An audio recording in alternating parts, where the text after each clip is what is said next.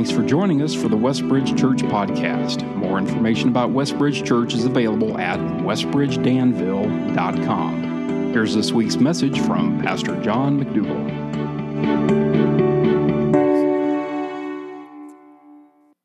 Well, good morning. It's good to be together today. Thanks for being here. And today we kick off this new series we're calling Seasons.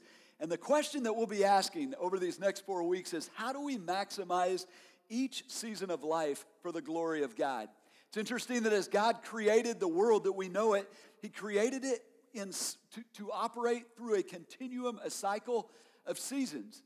And as we look at our own lives as humans, we experience the same thing, except as we get to experience winter and spring and summer and fall, we learn season by season how to maximize it, how to live in it, how to stay alive through each season. As we experience seasons as humans, we get one shot, one opportunity to maximize that season and to experience that season for the glory of God. It's interesting that this idea of seasons really caught the mind of one of the wisest men ever to live, Solomon, and it put him into a song in Ecclesiastes chapter 3. He says, "There is a time for everything and a season for every activity under the heavens, a time to be born, a time to die, a time to plant and a time to uproot, a time to kill, a time to heal, a time to tear down, a time to build, a time to weep and a time to laugh." And he just goes on thinking about there's a season for this and for that, a time to embrace, a time to hug, and there's a time to refrain from embracing, a time to search and a time to give up, a time to keep and a time to throw away, a time to tear and a time to mend, a time to be silent, a time to speak, and goes on, and you feel that God created us to do life in season. As you watch Jesus live, the author of life, the creator, came down here. He went through the seasons. It's unique to see that he grew through the seasons, and as he lives, and as we have a recording of how he did this, often you will hear him say, and I've often wanted to give a talk on this and have not got there yet, but he will say, "It's not my time."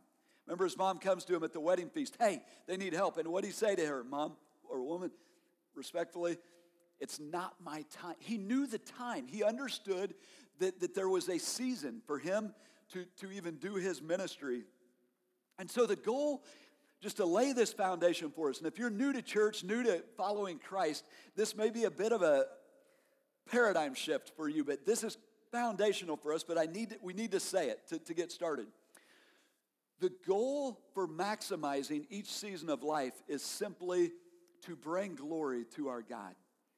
Now, as we're born into this world, we're concerned about our name. We want to lift up our name. But there's a shift that happens as we begin to follow Christ. It's the shift that God calls us to in Psalm 115:1 that says, "Not to my name, but to your name be the glory because of your love and your faithfulness." So all that we do is for the glory of God.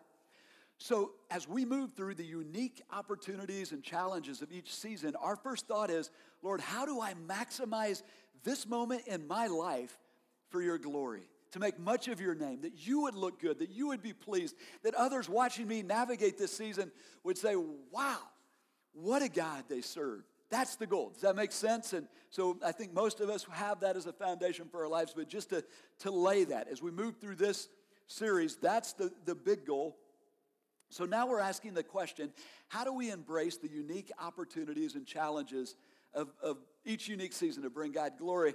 The danger is, as humans, we're either looking ahead to the next season. I remember when I was, in grade school, I used to think, I can't wait till I get to be an adult and I get out from under this season of having to obey mom and dad. And then when we get out of that season, we start missing that last season, right? Often we look ahead or look back and we miss the opportunities that God has given us for this season.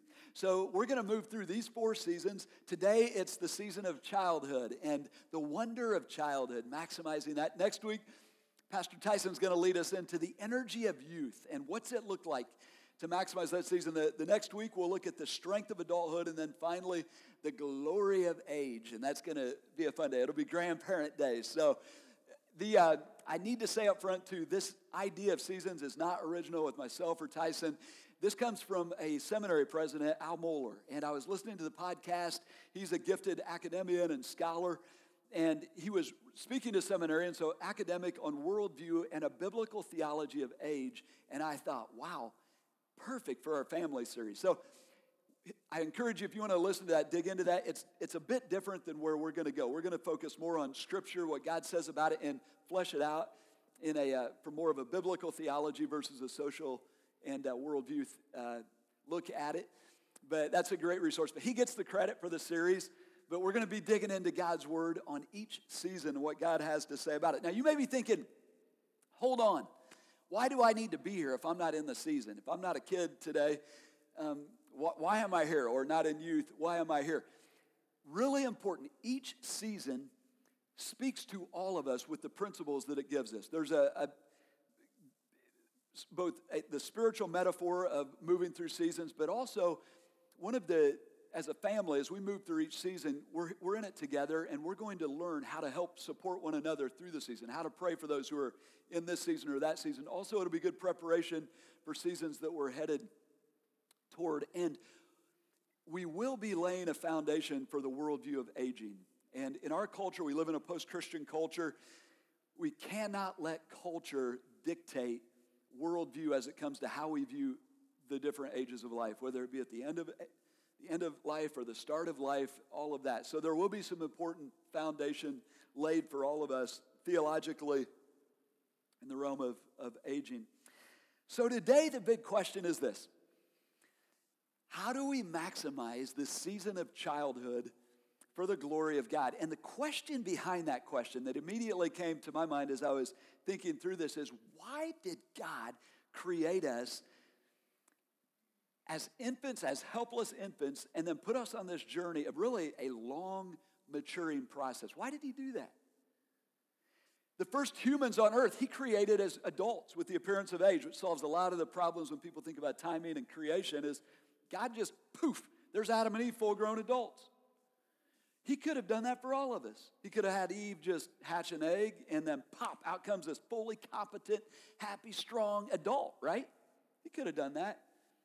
But instead, he chose to put us in this humbling, messy, long process of maturing. Why? Well, we know why anything. It's for his glory. And so there are three opportunities as we look at Scripture, and he clues us in, as we see him inspiring people to write about childhood, that we learn three ways that we can maximize this season to bring glory to God. And the first is found in Psalm 139. The first opportunity is this: the wonder of childhood inspires our worship. Psalm 139,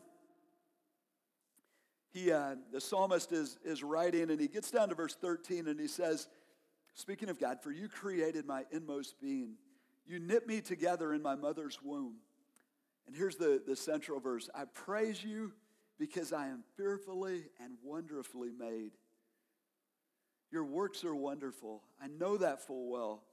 My frame was not hidden from you when I was made in the secret place, when I was woven together in the depths of the earth. Your eyes saw my unformed body.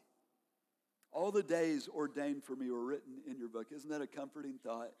Our days already marked out by our Maker before one of them came to be. You know, as we mature and we hop on the grind of life, we can lose the wonder of it all, can't we? And yet when that moment comes where our life intersects with the life of a child, it slows us down to stop and look and say, oh my. That is, for a child to be conceived and then to begin to grow in a mother's womb, and then the birth process and then the development process, it's a miracle.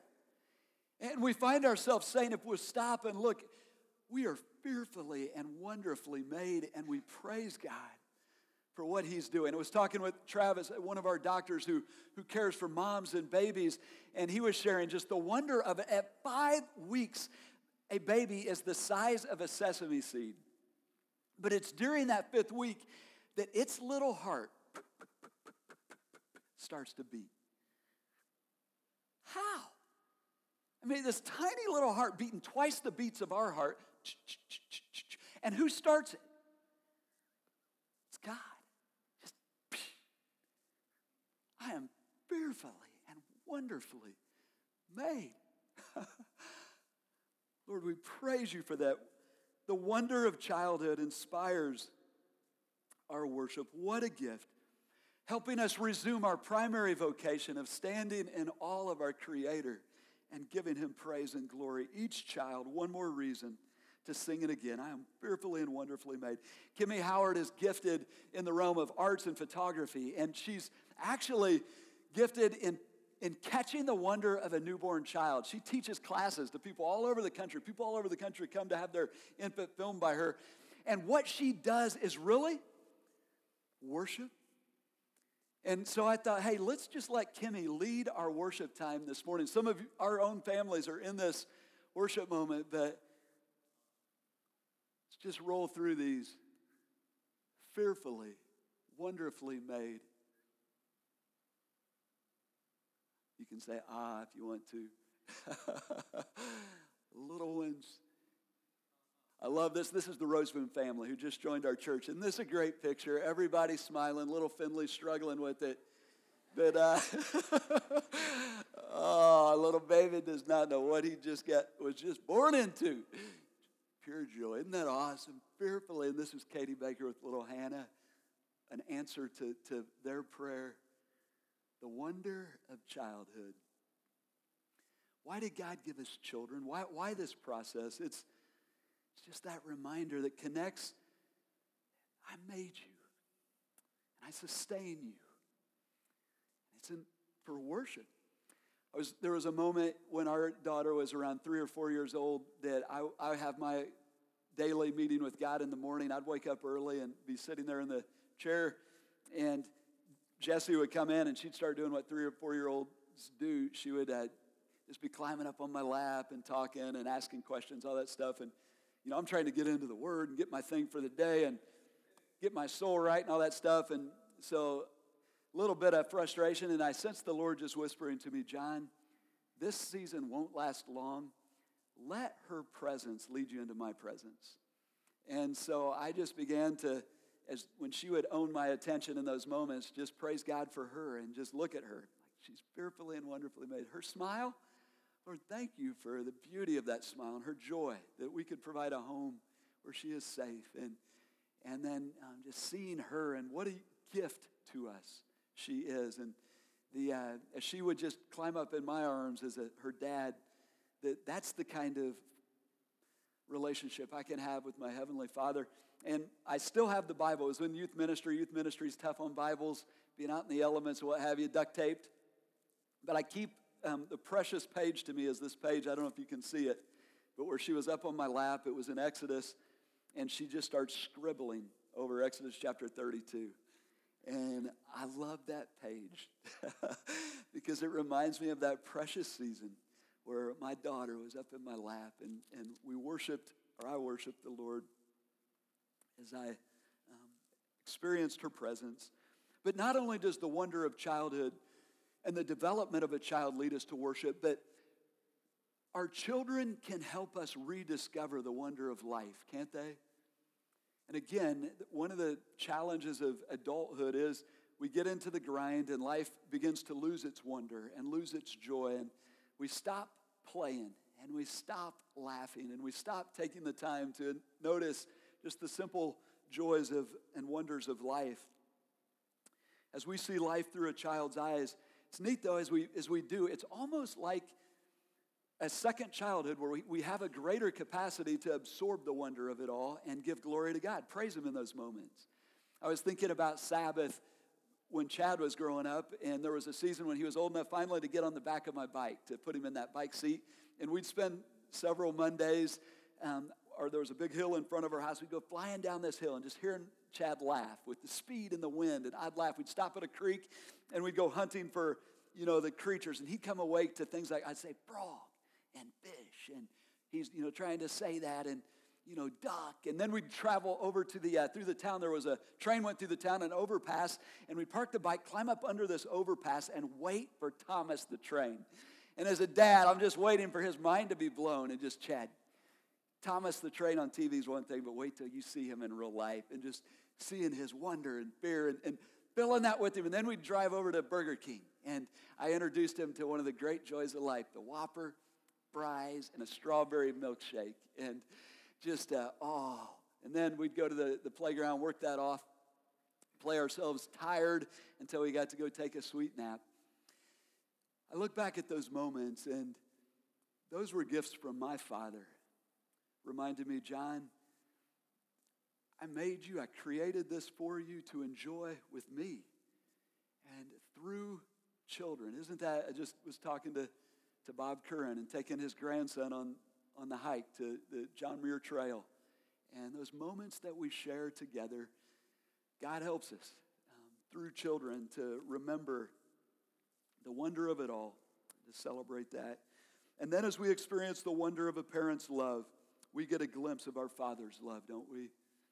When you ask a parent, describe the love you have for your child, what do they say? You can't put it in words. And isn't it interesting that it's this love that our Father uses to describe his love for us?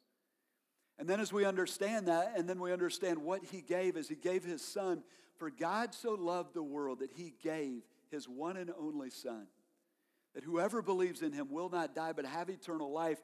And our soul begins to ache as we look back to the Old Testament where God said to Abraham, he gave him this son Isaac and said, Abraham, climb the mountain and sacrifice your son. And the ache that we feel in a father's heart as he's climbing up this mountain, foreshadowing the cross and the mountain of Calvary, and where his teenage son says to him, Dad, we've got the fire, we've got the wood, but where's the sacrifice? We as a parent, we feel the ache. The love is ripping our heart out. And remember what Abraham says, the Lord will provide. He provided a lamb there in the bush. But when our Lord climbed his mountain, and when he begged his Father, Father, please let this cup pass. And because of the Father's love for you and for me and for our Lord's love for you and me, he turned away. The pain of the cross, the sacrifice of the cross is physical suffering, but far greater was the emotional suffering and the separation of relationship. When a father looked away from his son and their relationship was blown apart by our guilt and by what we've done to him. As we come to communion today, we remember that. We remember his sacrifice, the enormity of his love. We praise him for that. It leads us to worship. And so the first opportunity as we think about this process of childhood is the wonder of it leads us to worship. The second opportunity to bring God glory through it is the helplessness of it. The helplessness of childhood teaches us to trust. We see this over in Mark chapter 10, verses 13. As Jesus, familiar scene, it says people were bringing little children to Jesus for him to place their hands on him, but the disciples rebuked them. When Jesus saw this, he was indignant. That word there, indignant, doesn't quite capture. He's mad, as he said to them, let the little children come to me and do not hinder them, for the kingdom of God belongs to such as these. Truly, I tell you, anyone who does not receive the kingdom of God, and this is the key phrase, like a little child, will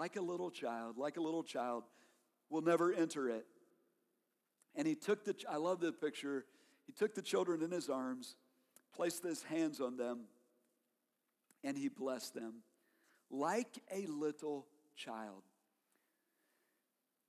The way that we enter the kingdom of God, the way we receive a right relationship with God is with the faith of a child. It's understanding that we are helpless. We can't work our way into God's favor. I heard a statistic again. Someone asked those who were in the church, how do you receive a right relationship with God? How do you enter the kingdom of heaven? And 60% of them said, it's by what I do. That's not the gospel.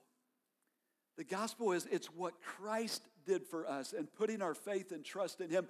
And the child reminds us that nothing we can do to be right with God, but it's what he did for us, and we come to him solely by faith, the faith of a child, trusting him like a child. But this is also how we live, like a child, trusting him, living in dependence in his provision for us. Jesus called us to this again and again.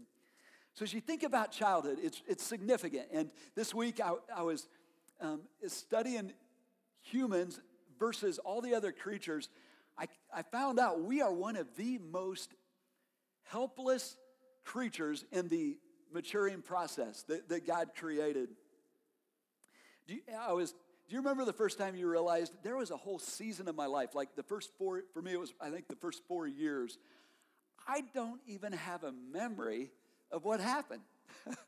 Therefore, I did absolutely nothing to keep myself alive. The only reason I'm here in halfway decent shape is because of the selfless love of a mom and a dad. That's it.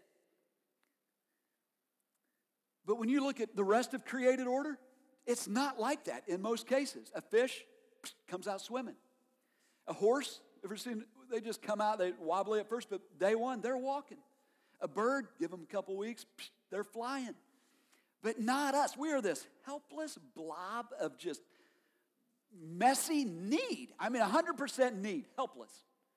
And not for a little while. It's like moms who have kids under the age of 5. Can I get an amen right here? It's a long season of helplessness. Even when our kid gets up and running, I mean, they will just put themselves right in front of a truck like that if you let them. Just there they go. Why? Great picture of our own spiritual maturing process, but why did God design us like that? Of all the creatures on the planet, who has the greatest bond in family? Now, part of the reason we bond more than any other creature is we're created in the image of God with the capacity to relate.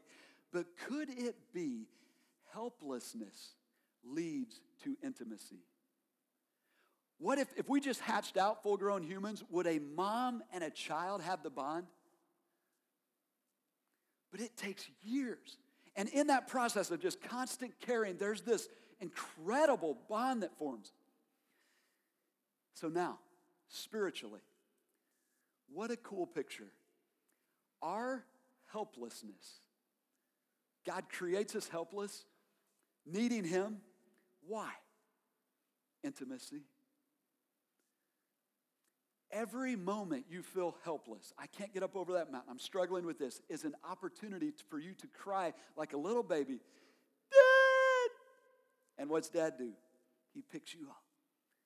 And what do you learn? Trust. A child's helplessness teaches us to trust. And Jesus, as he was here, said, guys, this is how it is. Your Father knows what you need. Don't worry about tomorrow. He's got you. Psalm 131, we see the psalmist say, I made it. I'm there. I'm not worried about all these things. I've quieted my soul like a weaned child. Like a weaned child is my soul within. What's a weaned child? A weaned child is a child that's gotten old enough to know I don't have to scream for the next meal. Mom and Dad are going to provide for me. He's gotten there. A child teaches us to trust, and so it is as we follow our Lord. Isn't that a neat picture? And as we see our kids around us and interact with kids, just remembering, Lord, help me trust you like that. So how do we maximize this season of childhood for the glory of God? Childhood is an opportunity. It inspires worship. It also teaches us to trust. But third, the potential of childhood moves us to train. We see this in Psalm 127 as the psalmist writes in verse 3, children are a heritage from the Lord, offspring a reward from him. So our children are a gift. And then he uses this picture, and this is a really neat picture of really describing potential. He says, like arrows in the hands of a warrior are children born in one's youth. Blessed is the man whose quiver is full of them. And so you start, those of us who are wanting to get into the details, thinking, what's a full quiver? It's like 5 arrows. So I Googled that, and It's really pretty much, it changes season to season. I got it to or army to army. Basically, you want as many arrows in your quiver as your quiver can hold, right? So whatever God leads you to in that, it's a picture. But I was thinking about our community. Did anyone notice in the Hendricks County Icon this week, the cover story was, is it okay to let your child fail? And they go into overparenting, helicopter parenting, what have you. But what was interesting to me was the census taken 2017 in Hendricks County. 1 in 4 humans in our county, it's a kid.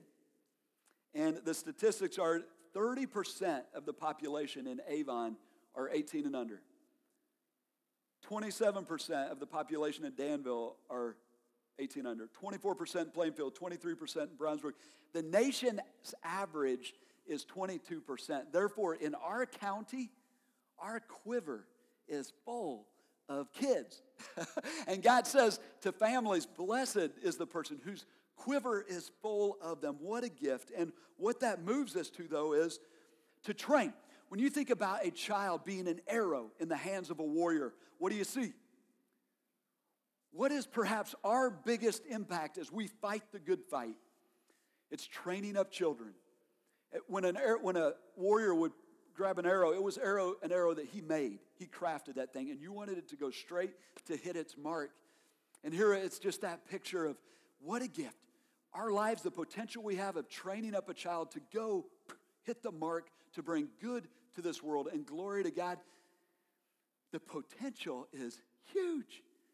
Such that the Lord looks at us in Ephesians chapter 6, verse 4, and he says to fathers, and fathers representing really the authority in the family, fathers, do not exasperate your children. Instead, bring them up, nurture them, train them in the admonition or training and instruction of the Lord Jesus. And so as we look at Scripture, there's some training tips that we discover, and we don't have time to get into all of these. The parenting course that we'll be launching next week in the youth room, 9 o'clock hour, as well as in we'll have tonight, the family experience. We'll be talking more about some of these things, but I'll give 3 quick ones. The first training tip is, as we train up our children, focus on the big win, which is this. What's the big win? If there's one thing we want to teach our kids, what is it? It's to learn obedience. We see this in Ephesians chapter 6, verses 1 to 3, where God says, children, obey your parents in the Lord, for this is right. Honor your father and mother, which is the first command with a promise, so that it may go well with you and that you may enjoy long life on the earth. When we leave home, we no longer have to obey our parents. While we're in the home, we always have to honor them. But that's an important distinction to make. But what is the childhood is that unique season of life where the primary goal is to learn obedience, to learn how to submit to authority. So if you're a child, we'll say it's 18 and under. Today we're focused on 10 and under, but if you're up to 18 years old, still in the home, your one thing in this season of life, and God's going to give you opportunity to practice this, is to obey mom and dad without delay, without excuse, and with the right heart. Does God get pumped up when you score a touchdown? Does he get pumped up when you're have a great piano recital or make an A? Nope. What he cares about, what he gets excited about, is when you say, I really don't want to do this, mom and dad, but you do it anyway, trusting him. Your Father in heaven is calling you to do this. Obey them. So what's God going to do? He's going to give your mom and dad some bad days where they make a rule that really doesn't make sense and drives you crazy just to test you. And what's he promise? You obey this, you receive a blessing. Now, as parents, this defines our big responsibility to teach our kids to submit to authority, beginning with you. If a child learns obedience without excuse, without delay, and with the right heart, then they will learn how to submit to the ultimate authority when they're out on their own. And really, that's the goal, isn't it? We come into this world wanting our own will, but what's the measure of maturity as a disciple of Christ? It's someone who's saying, not my will be done, but your will be done. And if a child never learns to say to mom and dad, your will be done, the odds of them saying to our Father in heaven, who they can't see, your will be done, drop dramatically. They will struggle And so this is the focus in the early years. We often say the first 5 years, you've got to win the battle of the will. If you don't win it in the first 5, the next 10 are going to be brutal. You can still be won, but they're going to be really hard. First 5, win the battle of the will.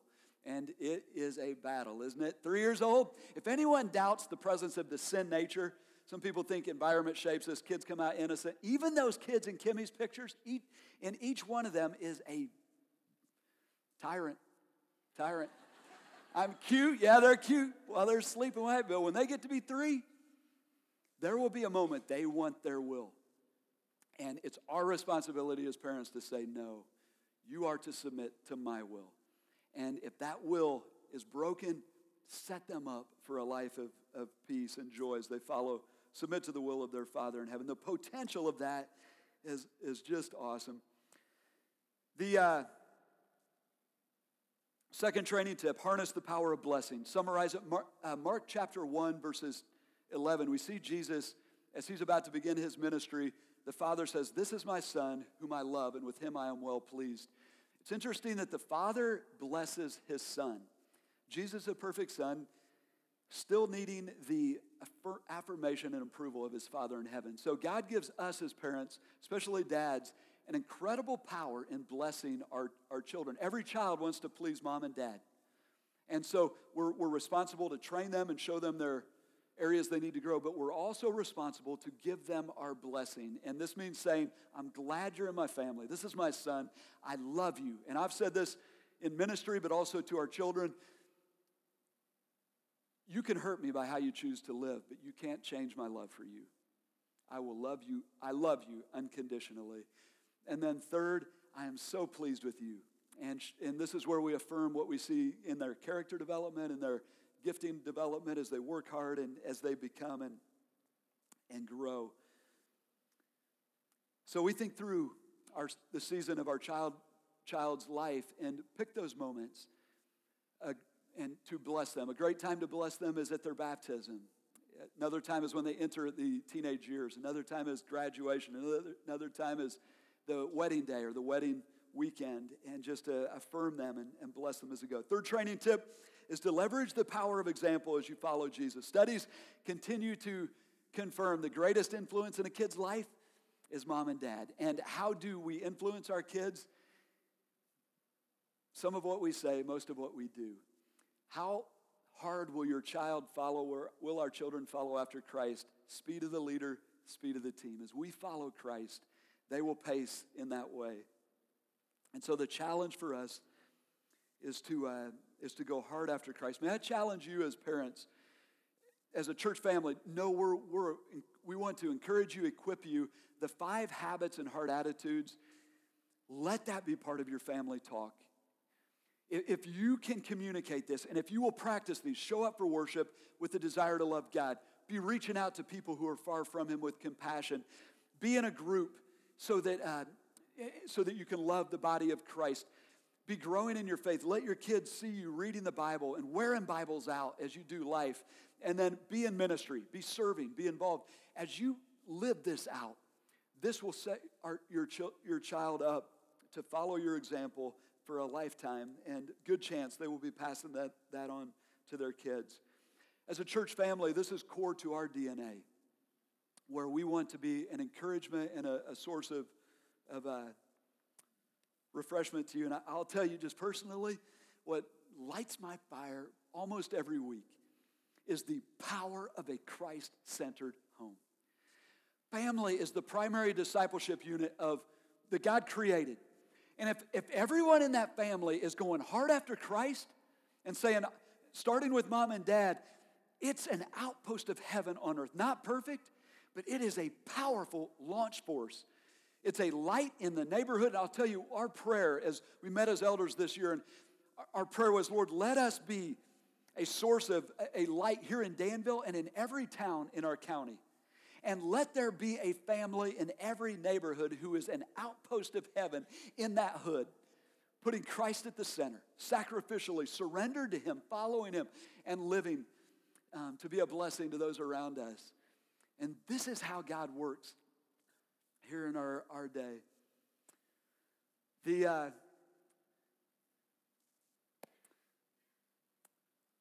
One of the challenges, I'll quick share parenting. The challenge today is not a lack of resources. It's sifting through all of them and getting to the main resources. May I share one of the best parenting resources there is? Small group. Because small group is where you gather with people, often similar seasons, or even if they're in another season, they can speak wisdom into it. You take the principles of God's word and you just say, how's it working for you? What have you found? And God uses, his grace flows through one another when we get together in small group. So I encourage you, if you're not in one, opportunities will be coming to be in one. A couple other quickies. We have this is probably the best book that I've read on parenting, Shepherding a Child's Heart. Next one is New City Catechism is a great tool to use in your homes for your family prayer huddle. And you can Google that and get lots of information. There's a curriculum with it. And then the last one there is Raising Kids for True Greatness. Dr. Tim Kimmel, who will be with us next August. We've lined him up to come. He's written Grace-Based Parenting. Really the tone of parenting that he sets, I think, is one of the healthiest, one of the best. And love the stuff that he's written. So recommend those to you. All right. So how do we maximize the season of childhood? Whatever season we're in, the wonder of childhood can lead us into worship, our primary vocation. The helplessness of childhood, as we watch the kids in our context, teaches us to trust. And then the potential of childhood fires us up to train, all for the glory of our God. So as we close today, I thought it'd be neat we're going to move into our time of communion. This is a time for the family of God to just remember what Christ did for us. And for those of you who have trusted Christ as your Savior, it's an opportunity to take the bread, symbol of his body, the cup, symbol of his blood poured out for us, and just thank him for that and worship. But as we pray into this time, I thought it'd be good just to pray blessing over those of us who are at unique seasons of childhood. So if you're a child, we'll say 10 and under, would you go ahead and just stand up? We have our kids 10 and under stand up. All right. We have a few in this service. Good to have you guys. We just want you to know as a church family that you matter to the Lord and you matter to us. And we're so thankful that you're part of our church family. And we're excited for what God has for you.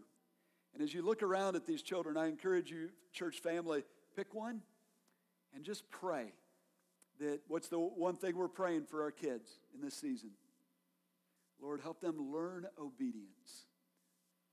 And then could we have parents? And if you're a parent of a child, let's say 18 and under, parents of children 18 and under, would you stand? Parents, we want to just affirm your calling at this season of life, that what you're doing often in the mundane and the conversations, that what you're doing matters as you launch your children.